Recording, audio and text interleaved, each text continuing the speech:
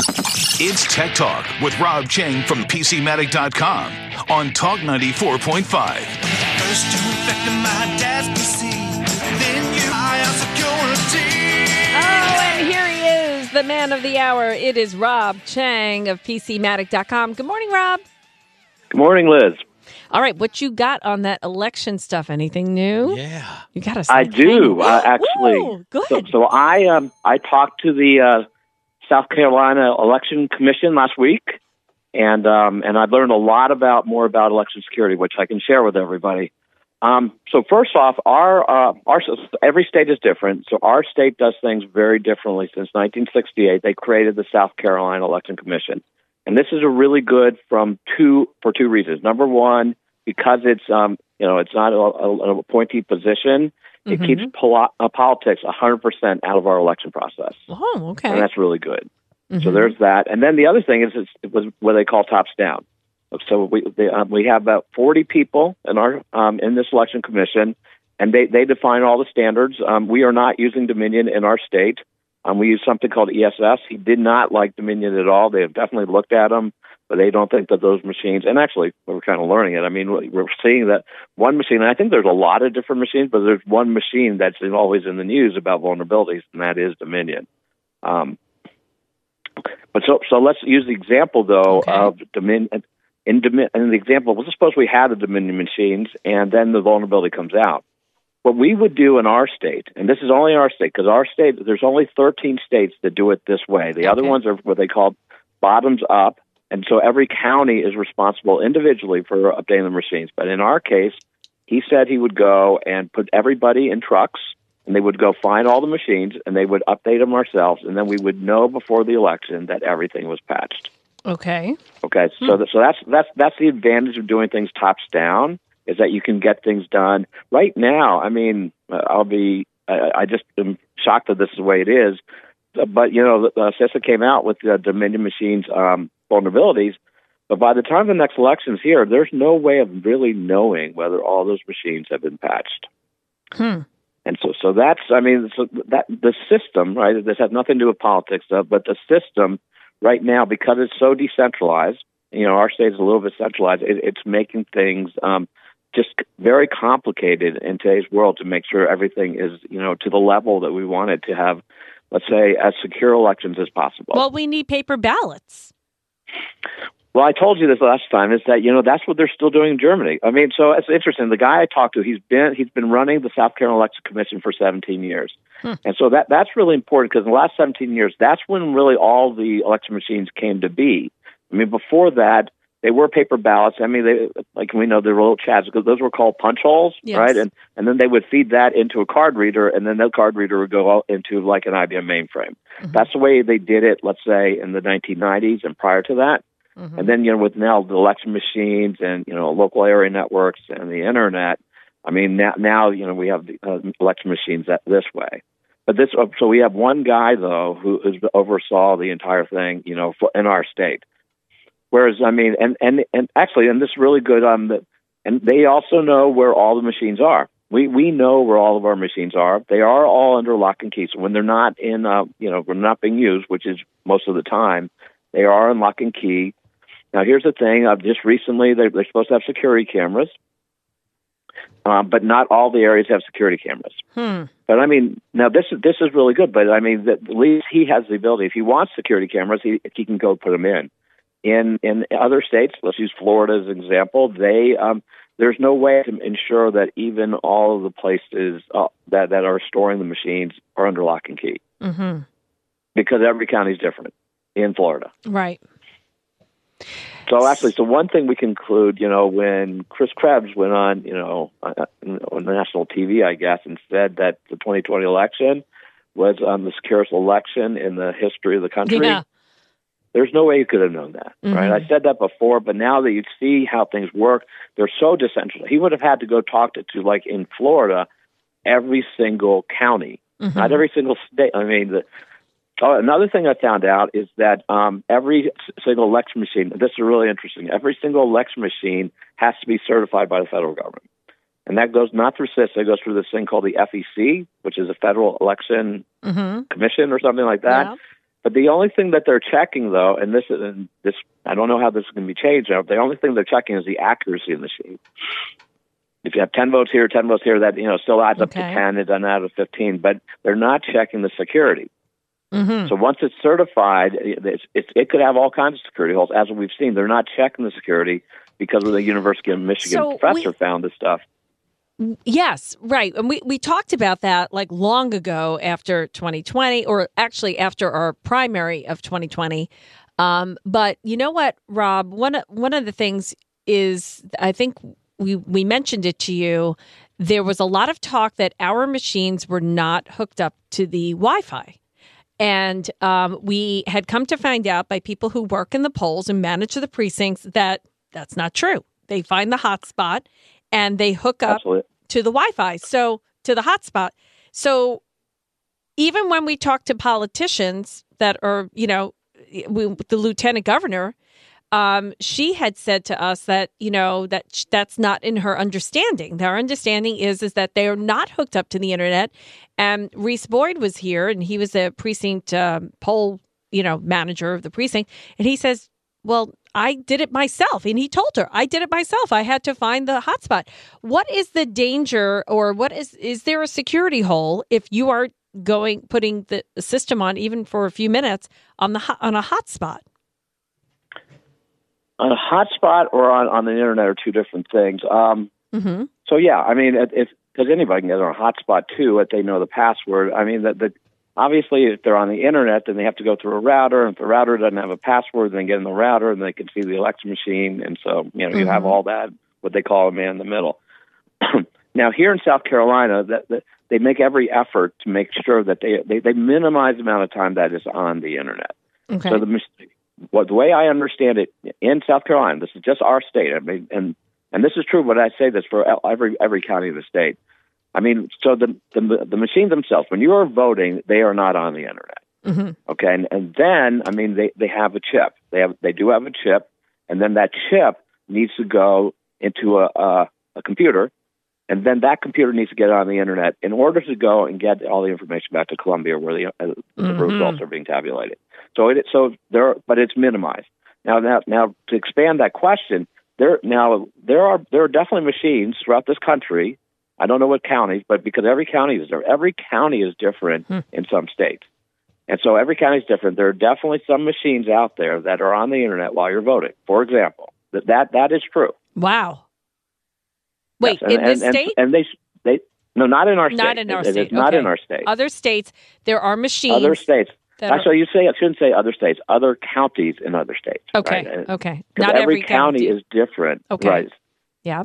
Some counties are doing it right. I mean, this is part of the issue is that there are no standards. It's very similar to cybersecurity, where everyone can make their whatever decision they make without really Actually, our election, but I really thought election would be easier because we ought to know where all the machines are. And so here's my idea. So I'm going to D.C. next week.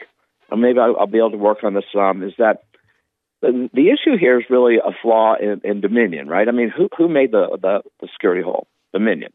Who should be responsible for going and closing that hole on all of their machines? Dominion. That would be Dominion. But it costs them a lot of money. They have to go and trucks everywhere and find all the machines and do it because let's face it, a little rural county, they're not going to know how to do all this stuff. No. I mean, so really it should be the responsibility of the manufacturer. And then CISA, right, can go to Dominion and say, listen, did you patch everything? And they say, oh, well, and then they have a single point where they can go and make sure that everything is clean with their machines. But Rob, what we learned, and I don't know if it's true, but that's a selling point of Dominion. They use that as a selling point from how we understand it in Georgia. And they said, if you buy our machines, you will have the ability to do what you need to do with your elections. That's how isn't that what we heard, Nick, after 2020 with Georgia? Exactly what we heard. Yeah. And so I don't know. It's a selling point. They don't want to fix it. I'm guessing, but here I'll tell you what I do know, right? Is that So South Carolina, we can go and have this conversation. I can give you all the information for our entire state. There's only 13 states in the nation that are in what they call tops down, where I can tell you what the entire, let's call it the way, the process, and all the machines. All the machines, by the way, are the same in our state, and they're all on the same revision. So that's all really good, actually. You know, but in Georgia, I'm already guessing that it is the opposite. So the other 37 states, they're all bottoms up, so which means that every county can make its own decisions. And then I think that Dominion is going in and saying to the county, there was nobody at the state level would say that. So in some county in Georgia, you know, Dominion could probably go and say things like that. You know, who knows? I mean, this is all, I mean, and this is all not good, right? I mean, someone needs to go and can figure out how to control this and understand what all the counties are doing and then making sure that all these things are clean. I mean, there needs to be people responsible for, you know, at the end of the day, the accuracy of the vote. And that independent, whether that's a national vote or a local vote or anything, it's all the same machines and the same process.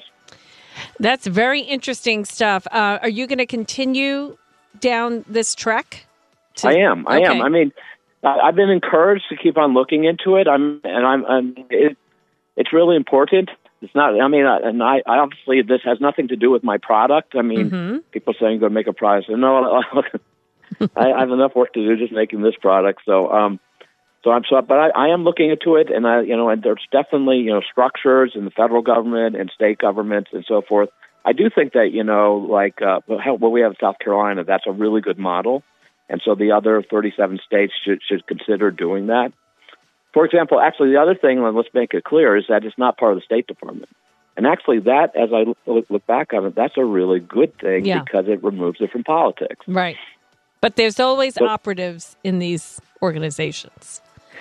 There's always That's operatives. What we call the deep state. That's what we call the deep state. So I talked about this at length. You know, I mean, if you go back 100 years, there were still operatives back then. I mean, there's just a lot of motivations to manipulate the vote for various reasons, right? I mean, and so there will always be this, you know, friction, you know, in elections. And so the key thing here is just to minimize it, right? And in particular, from my as transparent my as view, possible. Which is as transparent, and also have standards, you know, so you don't have room for this manipulation. You know, you want to create processes. Actually, when I talked to him about, for example, our poll workers, you were talking about Reese's, you know, working there. Yeah. I mean, there is no background checks on these people. There's no nothing. That's I mean, there's actually good point. There's just, and they have access to all the machines. I mean, so I was actually thinking that one thing that I want to do is I want to, during the next election, you know, in November, I want to become a poll worker. I want to see where they store the machines. I want to see who has the key. Right? I'm going to try to figure out just to see what's going on, because I mean it's. I love this. Could you imagine Rob Cheng being a poll watcher? I want to drive the truck because you know they're all stored somewhere in a secure area. But then the day of the election, then they have to pull them all out and drive them all around, install them, configure them, you know, and then after it's done, then they have to go and put it back in location. And how is that process working? Is it secure? Let's remember the University of Michigan professor ended up with one of the machines. I mean, that's just not good. No, actually, that's another thing in our state. So that we have a way of when we want to get rid of a machine, we have a way of disposing of them so it never gets in the wrong hands. It's called target practice. They've really thought it through. I mean, if you're going to run the state, I mean, they've been doing it for so long this way since '68 that I mean, they really do understand their process as well. But we did talk about poll workers, and there's no background checks on those or anything before they go there. I never thought about that. I want to go through the process. I want to go through the process because they do have access to the machines and things, particularly the ones that, you know, as you go in, the people we see when we give our driver's license, those don't really, but the people that are installing those machines. The flash drives, the installing of the ballots, the wrong ballots being on the screen, then you select. All those kind of things. I mean, how is that? You mean, and you got, I mean, probably throughout our state, you got, you know, hundreds and hundreds of people on election day doing this. I mean, and how do you know one of these people? And Rob, we've gotten people telling us that they voted for who they voted for, previewed it, printed it out, and it was wrong on the printout. How does that happen? Well, see that means that so that's what the FEC. So that's inaccuracy, right? That's not supposed to happen, right? No. That's the scary part. That's not good, right? Again, we got to go and improve our processes so that the FEC. So I would blame that on the FEC. They were supposed to test it for its accuracy. Mm-hmm. Right? That's the critical part. There's two parts really. There's accuracy and there's security. There's two different things. Yeah, and we heard about flash drives and uploading and installing, and we've been talking about this for over 2 years now. Yeah, actually, but to be clear, these things are the way this is going. Since at least 2000, these issues have been there. Mm-hmm. Yeah. In some ways, and so it's good that these issues are surfacing. The problem, actually, and I don't like, is that it's becoming political. Because really, all we need to do is find these problems and make the next election better. Well, it's political because it's political. The reason why we have these problems, Rob, and I don't mean to taint your angle, but the reason why we have these problems is because they want the problems. They want the security holes. It's like the ransomware. The reason we have the problem is because we haven't addressed them. And I don't think the reason we haven't addressed them is political. I think it's just because of the structure. It's very decentralized. Well, and so that leaves opportunities. I'm not going to correct. Leaves opportunities for people to do wrong things. I do agree with that. Yeah. But I think that the reason that they exist is just because it's very decentralized, and no one's tried to make it more standardized and more effective. All right. I hope you're right, and I hope I'm wrong, but I don't know. The last election didn't prove that. And there's a push and pull. The problems in the process are not partisan. So therefore, if you have a security hole, it can be exploited by either side. So Rob, I appreciate your time and your focus on this. We're out of time for this segment, but whenever you have something new to share with us, I know you've been coming on every other week, but if you have something breaking in between, feel free to come on. We I'll let you know as much as possible. I love that you're doing this. It is like an amazing patriotic thing that you're doing. Amen. And we I'm kind of excited. Actually, I'll be honest with you. I am concerned. Yeah, good. I'm glad, because we need people like you who understand it to really look at it. We don't want to be wearing tinfoil hats here, but there's been a lot more questions than there are answers. That's our problem. So, Rob actually, Cheng, and the people who give the answers, actually, they don't. That's one thing. So, the thing that I did not like is that guy Chris Krebs, and he said that, and it's obvious to me for him to say that the only reason he said that was because of politics. Yep. And that's not good. Yeah. And particularly in the position he was in, that was not good. Yep. That's kind of the theme that we've been hearing. So he made it political. He made the election political, and he shouldn't have done that. Yeah. Rob Cheng of PCMatic.com, your whitelist antivirus software. You can find out more. Just go there. And anything last minute you want to say?